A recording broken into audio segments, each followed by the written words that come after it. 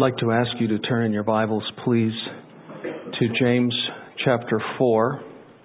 And while you're turning, I want to give greetings to my brothers and sisters and dear sheep of this congregation who are with us by way of the internet. As we've already acknowledged in prayer, we're thankful that you can be with us today.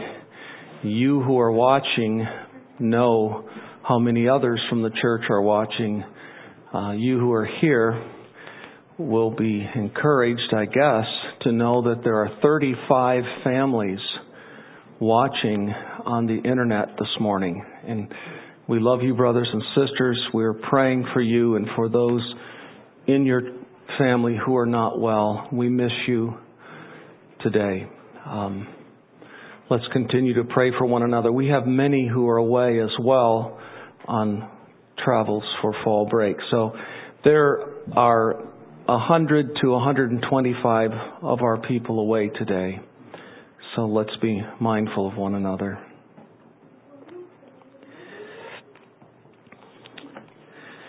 In just a moment, we will be reading from this fourth chapter of James. I come to my final sermon in this series on the subject of humility. I want to ask, are there any here this morning who do not have one of these little inserts with, okay, our sister Joyce needs one, Dave. Anyone else? Just hold your hand up. Char Waldron needs one. Anyone else? I hope that you will. Here we have one for Dr. Mike. Thanks, brothers. Gary has some if anyone else needs one. Okay. I hope you will take advantage of these. We're not trying to be fancy. We're trying to be practical and helpful in providing a place for some notes and giving you quotes and suggesting questions that ought to be answered and that I hope will be a springboard for discussion. And especially I'm hoping that those of you who are parents and have young children at home will be using the questions designed for them. I haven't heard from anyone about this. I don't assume that you're not, but I would love to hear if that's been helpful and if that's been something that enables you to follow up on these sermons with your children at a child's level. They can always hopefully answer the question, what did Pastor Ted preach about today? Now, let me say this by way of introduction. If humility is so important, and my third sermon was entitled, Why is it so important? And at least I hope you remember that it's important because without humility it's impossible to be saved. No one will enter the kingdom of heaven who does not become like a little child, according to our Savior. It's important because God hates pride. And so I say to you this morning, if humility is so important, and if God does in fact look with delight and favor and love upon the humble, and if in fact humility does make us like our Savior, the Lord Jesus Christ, and if our consciences affirm the appropriateness of humility, and surely they do if we are really Christians. And what I have in mind just now is this. Would you not agree with me that when you are most humble and you feel yourself to be humbled in a strange way, it's a good feeling? Because you know in your heart of hearts that's where God wants you. And it actually feels good to feel bad, to feel badly about our unworthiness. It's a good, bad feeling. It's a bad, good feeling. You know what I'm talking about, and if you don't know what I'm talking about, then you probably are a stranger to grace. But if our own consciences affirm that humility is an appropriate emotion for us to have, then surely all of us will want more and more and more genuine, godly humility. And so, the natural question arises. How may I grow in this grace? I want to grow in this grace. I need to grow in this grace. If God looks with favor upon the humble, then I want Him to look with more favor upon me. I want more humility. How do I get it? Well, that's the question that I want to try to answer this morning, at least in part.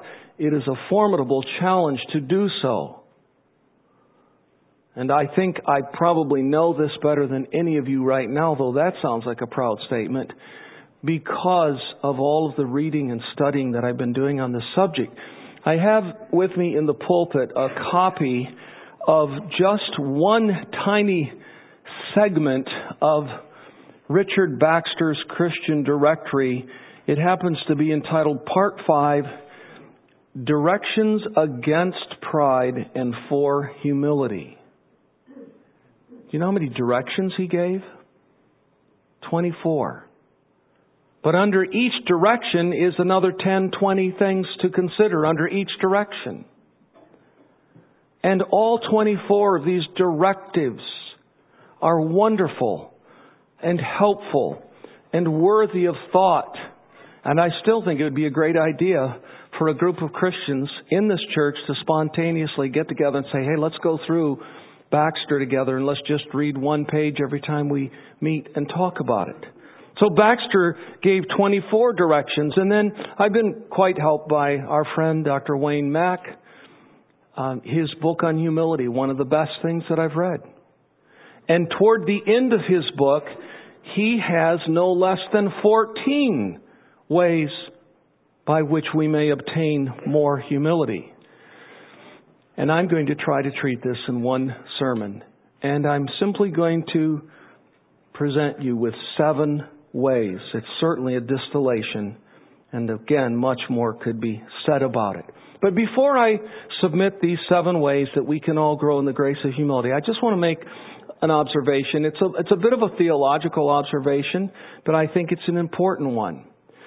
We have in the Word of God what theologians call an antinomy, and this is just for the big people who care about this kind of thing, and I'm not going to stay here long and bore anybody, but an antinomy is simply something that appears to be contradictory.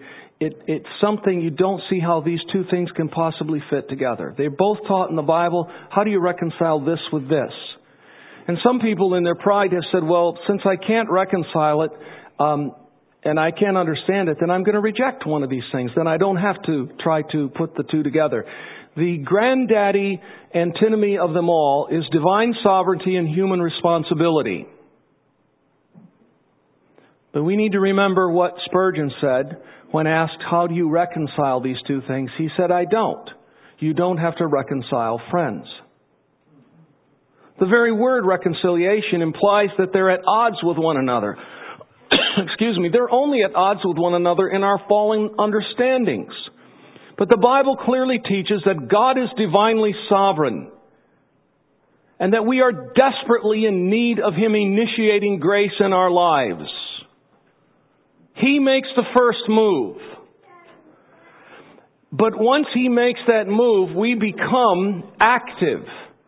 But at the same time, even prior to His making the first move, we are responsible.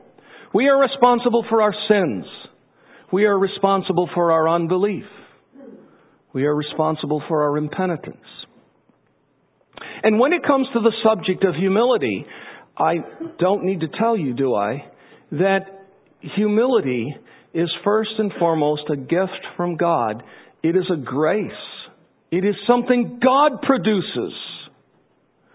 We cannot make ourselves humble by ourselves, any more than we can pull ourselves up by our bootstraps. That's an old expression that boys and girls, boots used to have straps on them so that you could pull them off of your feet better. But if you bent over and grabbed both of your bootstraps and pulled real hard, you can't pull yourself up into the air. That's impossible. God must grant us humility. And we saw in the second sermon that humility originates with God in our salvation experience. But once we have been saved, we are more than ever responsible to humble ourselves. And I want you to notice, since I turned you to James, just please notice, let's start with verse 5. Or do you suppose it is to no purpose that the Scripture says He yearns jealously over the Spirit that He has made to dwell in us? The answer, of course, is no. The Scriptures don't say that without a purpose. But, verse 6, He gives more grace. Therefore, it says, God opposes the proud, but gives grace to the humble. Submit yourselves, therefore, to God. Resist the devil, and he will flee from you. Draw near to God, and He will draw near to you. Cleanse your hands, you sinners, and purify your hearts, you double-minded. Be wretched and mourn and weep. Let your laughter be turned into mourning and your joy into gloom. And just one more thing you must do. You must do this. You humble yourselves before the Lord, and He will exalt you. Well, Pastor Ted, what is it? Does God make us humble, or are we supposed to humble ourselves? The answer is yes to both questions. God first humbles us in our salvation experience. But once we have become the recipients of that grace, which is planted in our very souls, we are responsible to humble ourselves. Now, I want to quickly add, we can't even do that without God's help, but we can and we must. And that's why the Scriptures come to us and say, humble yourselves. And James didn't feel any theological embarrassment about not adding, oh, by the way, you can't do this without divine grace. It's sort of obvious in the context that grace is essential. But the emphasis of James is on human responsibility. And I have turned you already in this series to other texts that make that very clear as well. 1 Peter 5, 5 and 6. We are told that we are to humble ourselves under the mighty hand of God. We are to humble ourselves. And Paul said to the Christians at Colossae, clothe yourselves. You clothe yourselves with humility. So, what do we have? We have an antinomy. We have something that seems a little bit contradictory. It isn't contradictory. But the emphasis of this sermon clearly is on what we can and must do to experience growth in grace. Hence, the question for our sixth sermon is, how can I grow in this grace? We've answered a what, we've answered a where, we've answered a why, we've answered a who. Last week we answered a when, and today we answer a how. How may I grow in this grace?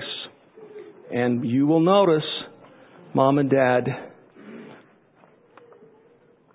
that the children should be asked, if we are truly humble, what is one thing we can do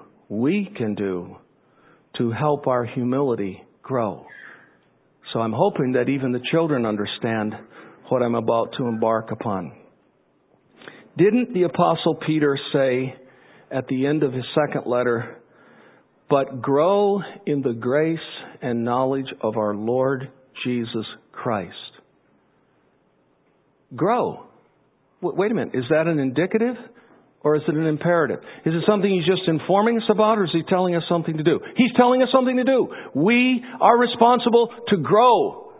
He tells us, grow. You grow. Sometimes we say that to our kids or to one another. Why don't you grow up? Why don't you just grow up? God is telling us to grow in grace.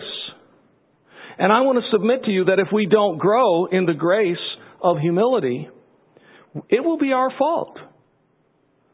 And if you think that you can blame God for the lack of growth in grace, particularly the grace of humility, then you are truly a hyper-Calvinist. You just think it's God's business and it's not your business and it's His move, and you're just kind of sitting back, arms folded, legs up on a table saying, well, when God gets good and ready, I guess He'll make me more humble.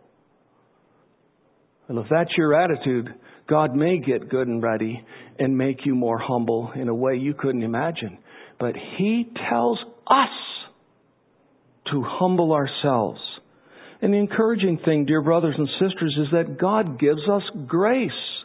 That's why I read that verse in chapter 4. Verse 7 says, but He gives more grace. God is a grace giver.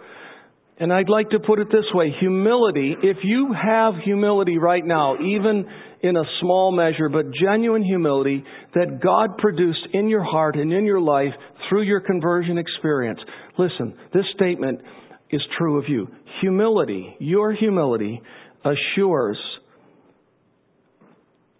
that the humble will certainly obtain more humility from the God who loves humility and promises to give grace to the humble.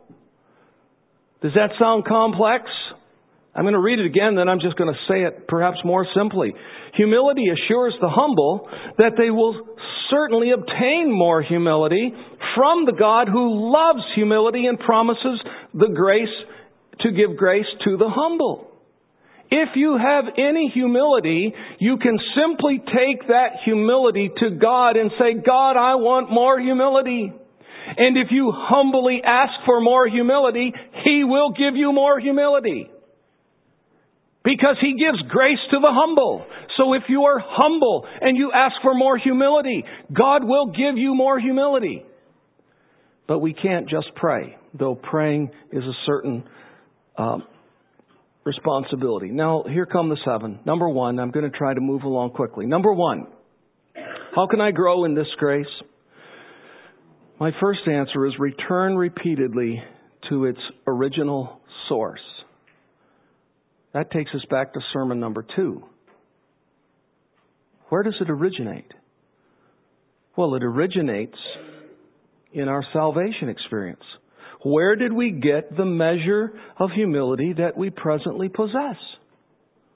You say, I got it when God showed me my horrible sinfulness and showed me the beauty of Christ and told me that I needed to flee to Him and repent of my sins and trust Him. And so out of a sense of my sinfulness, I went to the Lord Jesus and I called upon Him and I trusted Him and I believed upon Him and I was saved. God was gracious to me. And if I said to you, well, are you saying you first saw your need of Christ before you came to Him? You say, yes. Who showed you your need of Christ? Well, the preacher. But who was behind the preacher? The Holy Spirit and the Word of God. So if we are humble at all, we got our humility when we got saved. And that's why the Apostle Paul says that the fruit of the Holy Spirit, wherever the Holy Spirit comes, He produces various fruits. One of them is meekness, which is very comparable, almost impossible to be distinguished from humility. And so we got our humility from God the Holy Spirit in our salvation experience. And so I simply say to you, if you want to grow in this grace, if I want to grow in this grace, why don't we go back to the origin? Why don't we go back to God? Why don't we say, God, you who made me humble to begin with in my salvation experience, I beg of you, help me to be more humble. I want more humility. Holy Spirit, you have said through the Apostle Paul that humility is a fruit that you produce. Please, I beg of you, Holy Spirit, produce humility in greater measure in my life. And you know what that is? I'm going to throw out my second technical term today. That is healthy synergism. And when I say sinner, now I'm not talking about S-I-N-N-E-R. We're all sinners. I'm talking about S-Y-N-N-E-R. It's two things coming together. And there is a healthy synergism. If God is the author of humility, we have every right and responsibility to pray. Well, who's doing the praying? Is God praying for you to get humility? No, I'm praying. I pray to God. God gives. We pray. God gives. God gives. We pray. And these two come together. And so, how can I grow in this grace? By returning repeatedly to its original source, namely God Himself. And we return to that source in prayer. Number 2, how may I grow in this grace? Well, I must labor diligently for enlarged views of God's glory and my remaining sin. 2 things. Did you hear that? I need to labor diligently for enlarged views of God's glory and my remaining sin. And I think this is more than just praying. Yes, prayer is a part of it. God, I want to see more of your glory. We prayed that this morning.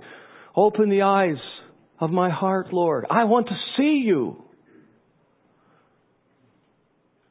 Yes, we pray. But God shows us His glory in the Scriptures. And so, we must come to the Word of God with a desire to have an enlarged view of God and an enlarged view of our own remaining sinfulness. And I have shown you repeatedly now that when people saw the glory of God, what happened to them? Inevitably, invariably, everyone in the Word of God who came into contact with the glory of God fell down in one way or another. You can't see the glory of God without experiencing humility. Remember, Isaiah saw the Lord high and lifted up, and he fell down. And he covered his mouth. And he said, "Woe is me, for I am a man of unclean lips." That's just an illustration. Do you remember what happened to Job? This is the text. I'm not turning us to the text, but I don't want you to say, well, he made a point, but he didn't prove it with the Scripture. I'm already proving it. Whenever people saw the glory of God, they went down. If you read your Bible and study the glory of God and pray for enlarged views of His glory, you will go down. Not necessarily physically, but in your soul. And if you ask for enlarged views of your own sinfulness, and usually God shows both of those things, you have to see your condition before God. You have to see His glory. The two together make you go down. And when Job saw God, this is the second text in chapter 42, he says this, something very similar. I had heard of you with the hearing of the ear, but now mine eyes have seen you. That was when God asked all of those questions to Job, 175 questions designed to make him humble. And when Job came to the end of that terribly humiliating time of inquisition, he says, oh God, I thought I knew who you were. I had heard of you with the hearing of the ear. But now my eyes have seen you. And listen, I abhor myself. And I repent in dust and ashes. If we could have been there that moment and just said, hey Job, how do you feel right now? Proud or humble? He would say, overwhelmed with humility, sense of my sinfulness, sense of the glory of God. Would you like to feel that way? We got to spend more time in the Word, searching for enlarged views of God's glory and our sinfulness. And when we have a sustained exposure to these things, be it through the public means of grace, which is taking place right now, sermons, Sunday school lessons, or through the private means of grace, reading and studying the Scriptures at home and reading good books, for example, on the character of God. Arthur Pink, one of our brothers who's been visiting with us, Darrell Hensley, is loving Arthur Pink, and I'm sure that he's read the Attributes of God. Many of us have read the Attributes of God, just that particular book by Arthur Pink. There are many other good books. J.I. Packer's book called Knowing God. Amazing. You get into a book like that, which gets you into the Scriptures, and you will see enlarged views of the glory of God. And it will inevitably make you humble. And by the way, Packer also wrote a book called Knowing Man. And do you want to get exposed to the native sinfulness and even the remaining sinfulness of man? Read a good book like that. Listen to good sermons. Read Lundgaard's book called The Enemy Within. And he opens up the whole biblical teaching of remaining sin. And what it'll do is it will humble you, if you've got any grace at all. Now, if you don't have any grace, it won't humble you. And if you can read the book like that and it doesn't humble you, just conclude, I don't have any grace. But if you have grace and you see the glory of God and you see something of your own sinfulness, you go down. I'll go down. We have to go down.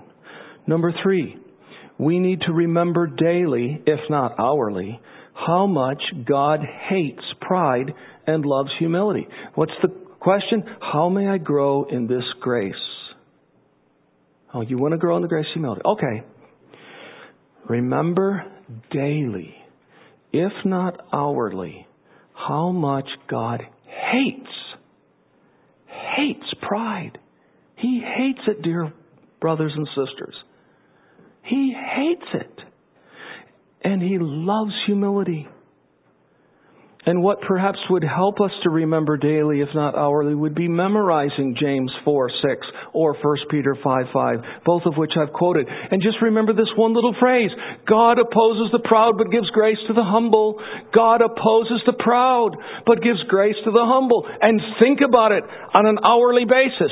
Right now, I'm feeling proud. God opposes the proud. I must not allow myself to feel proud.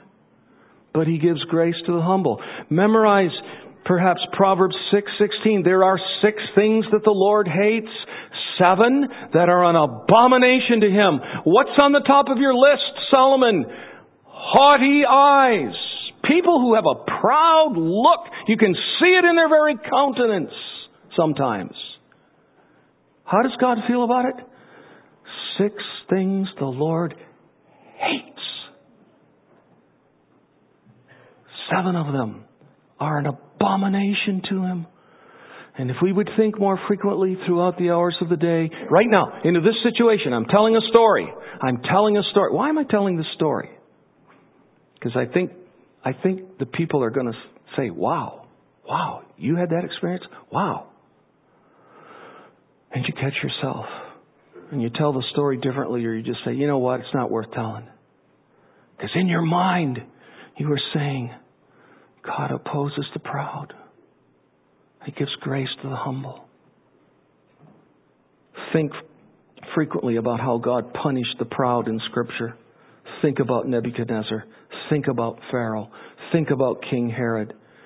And think about how He rewarded the humble over and over. Number 4, contemplate frequently the astounding humility, the astounding humiliation of our Savior, the Lord Jesus Christ. Did you hear this morning when Pastor Keith was praying about what our Savior, what the second person of the Trinity felt before He came to earth?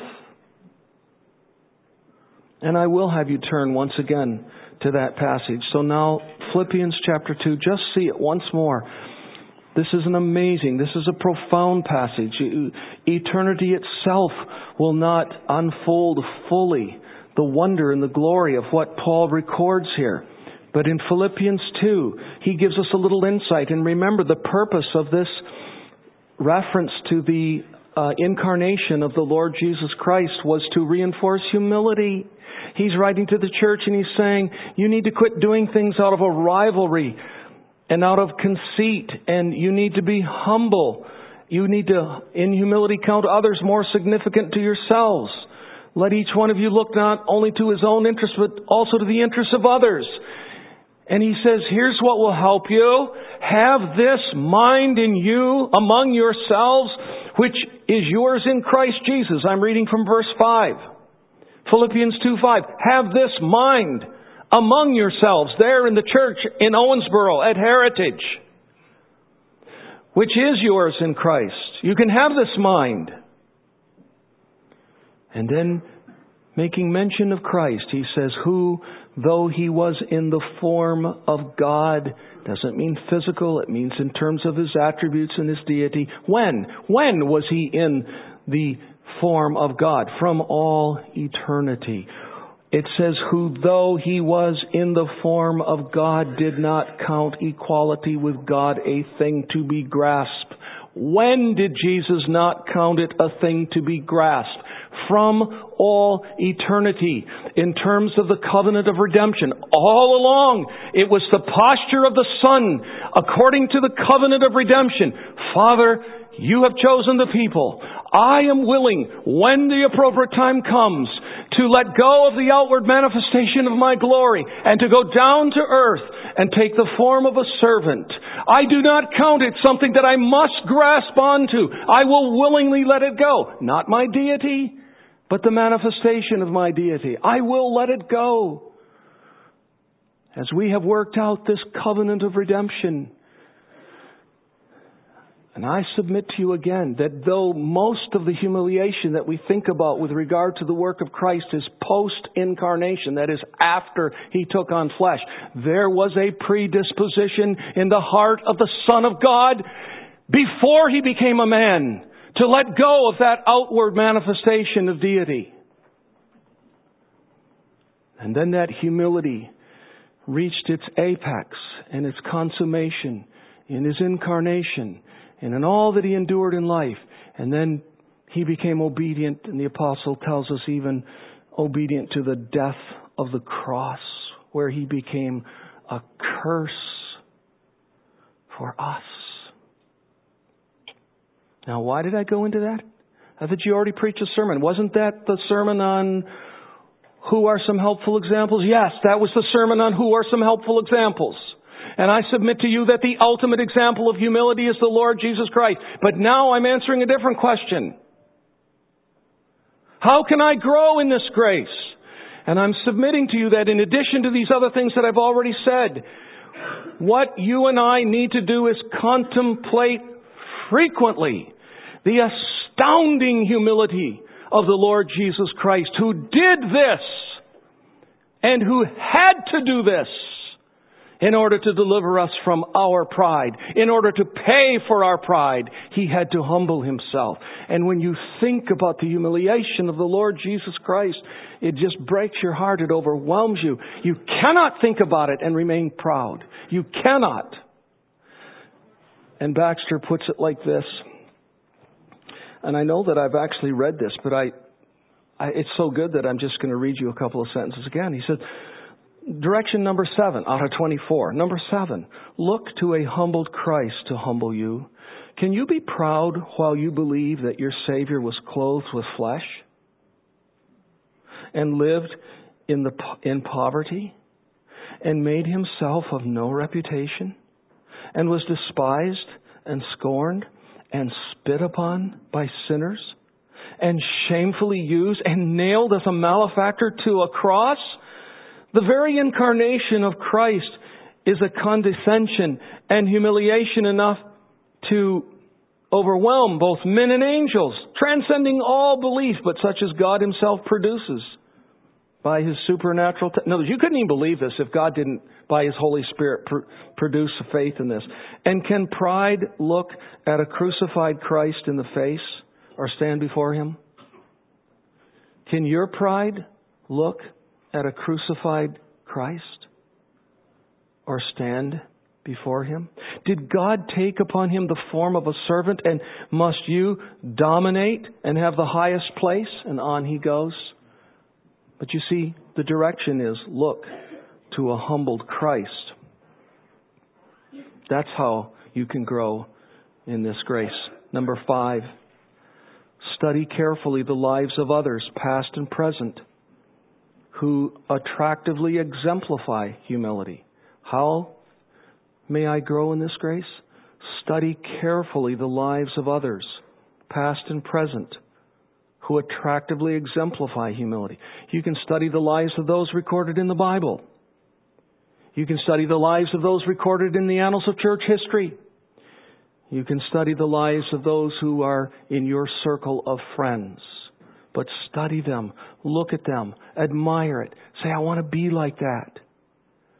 When Joseph came before Pharaoh, when Pharaoh desperately needed the interpretation of the dream, Pharaoh paid him high tribute. You know what Joseph said? Here's what he said. I'm not going to have you turn there, but just listen to this. This is humility. Pharaoh said to Joseph, I have had a dream.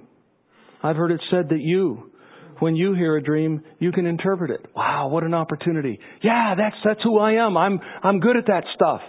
I'm glad you called me. Got the right man now. No. This is how Joseph responds. It's not in me. It's not in me. God will give Pharaoh a favorable answer. I was a humble man. And I can't help but think of how Daniel humbled himself. And we won't turn there either. But I want you just to listen again to what he said to the king. And it was a desperate hour. All of the men who were supposed to be able to interpret dreams but couldn't do it were to be killed, including Daniel and his 3 friends. And Daniel comes to his friends and said, guys, we've got to pray. We've got to pray quickly and earnestly. And he says, seek mercy from the God of heaven concerning this mystery.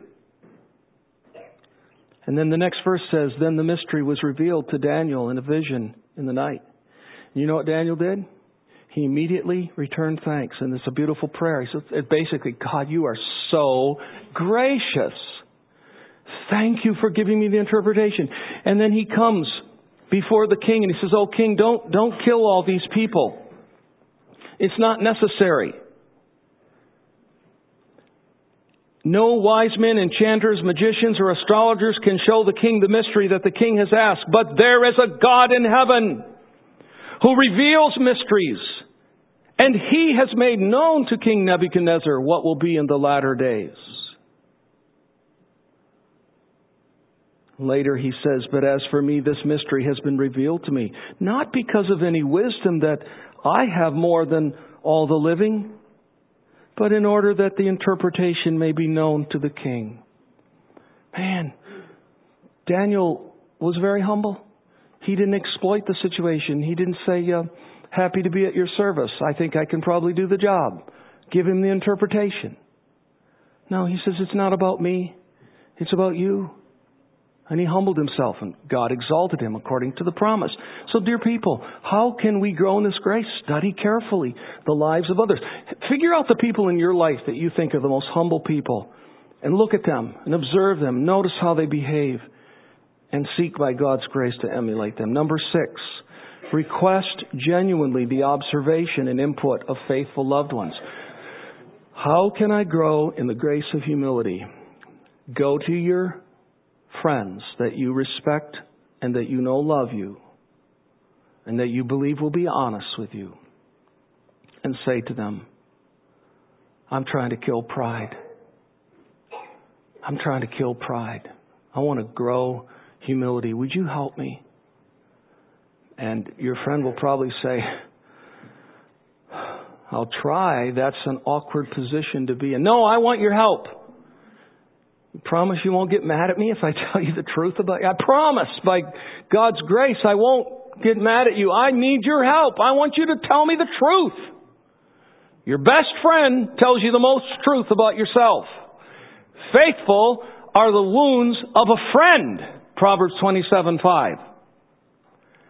We need to go to our friends, our loved ones, perhaps our spouses, and say, will you be honest with me? That's a fearful question to ask your wife or your husband. But the writer to the Hebrews says, we need to exhort one another, and all the more as we see the day approaching. We need help from one another. Paul Tripp, the brother of our friend Ted, who is really a very, very well-known author now and read widely. C.J. Mahaney tells us about something Paul Tripp said in C.J.'s little book on humility. He said in his book, Instruments in the Redeemer's Hands, Paul David Tripp observes, quote, "My self-perception is as accurate as a carnival mirror." Have you ever stood in front of it? It's kind of fun, isn't it? Some will make you look real short and real wide, and others make you look long and skinny. But no carnival mirror makes you look like you really look.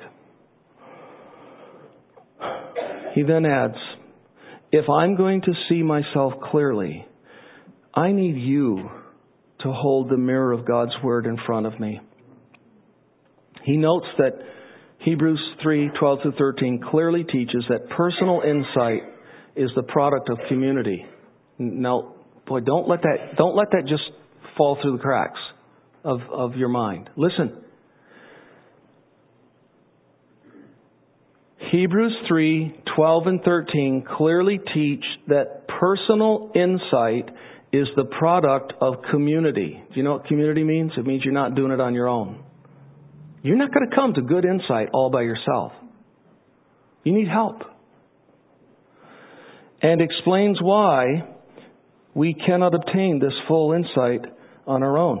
Since each of us still has sin remaining in us, we will have pockets of spiritual blindness. You have any pockets of spiritual blindness? Big ones. The Bible says that we can be spiritually blind and yet think that we can see quite well. Even Christians. That's why my friends, and now CJ's talking about an experience he had where his friends really helped him. And then he quotes Tripp once more. Tripp says, "We even get offended when people act as if they see us better than we see ourselves." Do you get offended when people think they can see you better than you see yourself? How do you feel when people say, I see something in you that you don't see? Well, who do you think you are? You got omniscience. You've got a judgmental spirit. That's why you see something. And what we have to say is, really? Will you help me see it? Help me see it. That's humility. I wish I could go on to read more from this about that. It's so good. Read CJ's book on humility and read Paul Tripp's book, Instruments in the Redeemer's Hands. Anybody who wants to be a counselor, a Christian counselor, must read Instruments in the Redeemer's Hands. The whole thesis of the book is that God has called us, the people of God, to sharpen and help one another. Not officials, not the elite only. So I suggest, dear ones, that we enlist our friends and we go to them and say, no, here's what I want you to ask me. I'm going to give you the questions. I want you to ask me these questions. Do I come off arrogant? Do I get defensive when people point out things about me? There's some questions in this book, but you know what questions you need your friends to ask, and so do I. And finally, I submit that if you want to grow in this grace, you need to anticipate regularly the day of judgment and calculate, try to compute, try to estimate the number of things you think you will be proud of on that day. There you are, standing in the presence of the King of Kings and Lord of Lords at what the book of Revelation calls the great white throne judgment. You're on the right side of the King, as a shepherd puts sheep on his right and goats on the left. And I ask you this question. If you had to make a list right now of the things that you think you'll be proud of on that day, how many things are going to be on your list? Short list, long list, in between list? How many things? You know the answer to that. 0. 0. As we have pointed out many times, the only thing we can take credit for is our sin. That's all. I have nothing. And the passages of Scripture that I would have turned you to, but please take note of them. I'm trying to be gracious in the interest of time. Romans 14:10, 2 Corinthians 5:10. You know what those passages teach? They teach something that I do not fully understand. And Pastor Sam doesn't either. We may ask some of the rest of you.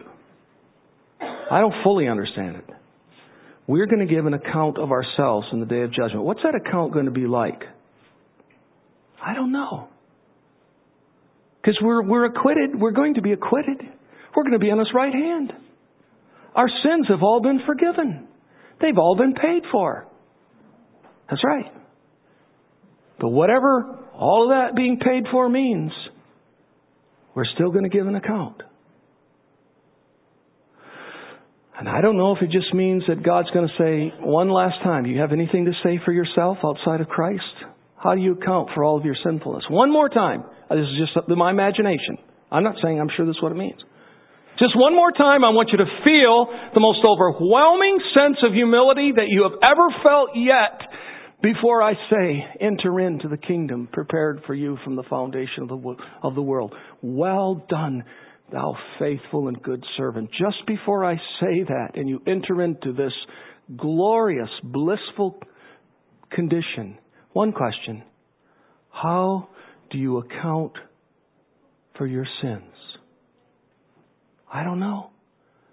But I promise you, dear souls, not a single one of us will have one item on our list in answer to the question, what are you proud about today?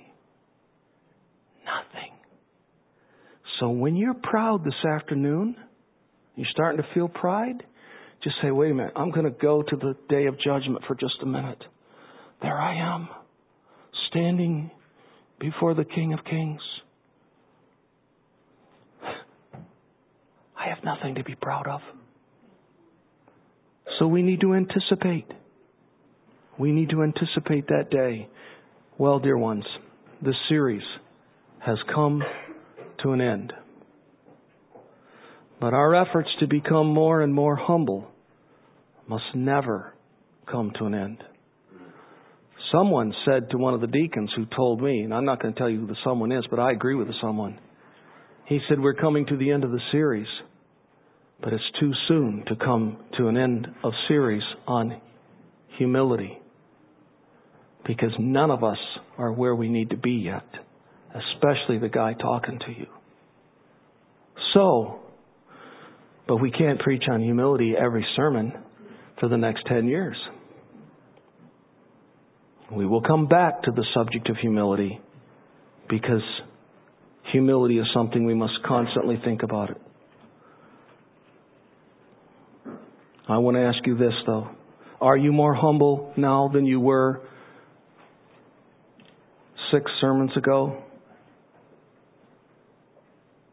Are you? Maybe you have to say, I don't know that I'm more humble, but I can honestly say I want to be more humble. I hope you can at least say that. What tangible steps have you taken to deal with pride in your life? What tangible steps? Tell me something. Write down something. This is what I have done. This is a decision I have made. This is a measure I have taken. If you can't say anything, dear ones, then you should be overwhelmed with humility right now, the humility of shame. And you just need to say, I'm so proud that I haven't even felt the need to take any tangible steps. God have mercy on us. What accountability relationships have you established? What kinds of Christ-likeness are you now pressing after since the series began? What about us as a church? Are we a more humble church than we were 7 or 8 weeks ago? I think there was a break or two in this series. We better be. Shame on this church if we're not more humble. You know it's the desire of your pastors, as we believe it is your desire, for this church to be more humble. We believe things that a lot of churches in our community don't believe. And we expect people to visit us and go away scratching their head. But the one thing we want them to be fully persuaded of is that those people love one another. Those people love their God. Those people love to worship. And they're humble. They're really, really humble. They're always trying to serve each other. They don't all have to have the same view on music. They're able to say, you know what? I don't like that song, but I'm excited that my friends are excited. We can disagree with our brethren in our own circles of fellowship and outside of our circles of fellowship. We can learn from the charismatics. Not me. They're in error. They believe the gifts are still with the church. I can't learn from people like that. Really. I'd like to worship with some of the passion. And it's not all emotionalism. That's what we want to believe. Because we're afraid of emotions, even though emotions are the thing God is interested in. What is love? He wants truth to so permeate our souls that we're caught up with love and joy and feelings toward God. God is interested in emotions, not emotionalism, emotions. I can't learn from charismatics. Can't learn from Presbyterians. They believe in paedo baptism. Can't learn from Arminians. They don't have it straight on free will. Can't learn from Southern Baptists. Can't learn from other Reformed Baptists. I really find myself most able to learn from me. Where's the humility? Where's the humility? Where's the humility? We want Heritage Baptist Church to hold firmly to what they believe the Word of God teaches and is expressed in our confession of faith. But we want the people to be gracious and willing to learn from others with whom we disagree. Because guess what? We don't have it all together. Heritage Baptist Church doesn't have it all together. None of your pastors have it all together. And no one on this earth who's redeemed will ever have it all together until we know as we are known. And in the meantime, better be humble, better be humble, better be humble. That's my call to this congregation. And I think that's the call of the Holy Spirit to your conscience. Let's pray. Heavenly Father, we are overwhelmed with how desperately we need to be more humble. And we are overwhelmed sometimes to see how much pride still resides in our souls. We confess to you that it's a horrible, heinous form of sin that remains within us. And we can only ask that by your grace you root it out. Show it to us until we can see it and repent of it, and cut it off and deal with it. Lord, we are encouraged to know that you give grace to the humble, and you've made us humble in a way that we once weren't humble before we're Christians. And so we pray that you will graciously make us more humble, individually and corporately. And especially we pray that you would be gracious to those who have never even initially been made humble, but are still walking around, strutting around in their pride like they don't need God. Have mercy on their souls. May Heritage Baptist Church be known in this community and in the larger community, even of our sister churches, as a humble church. We pray in Jesus' name. Amen.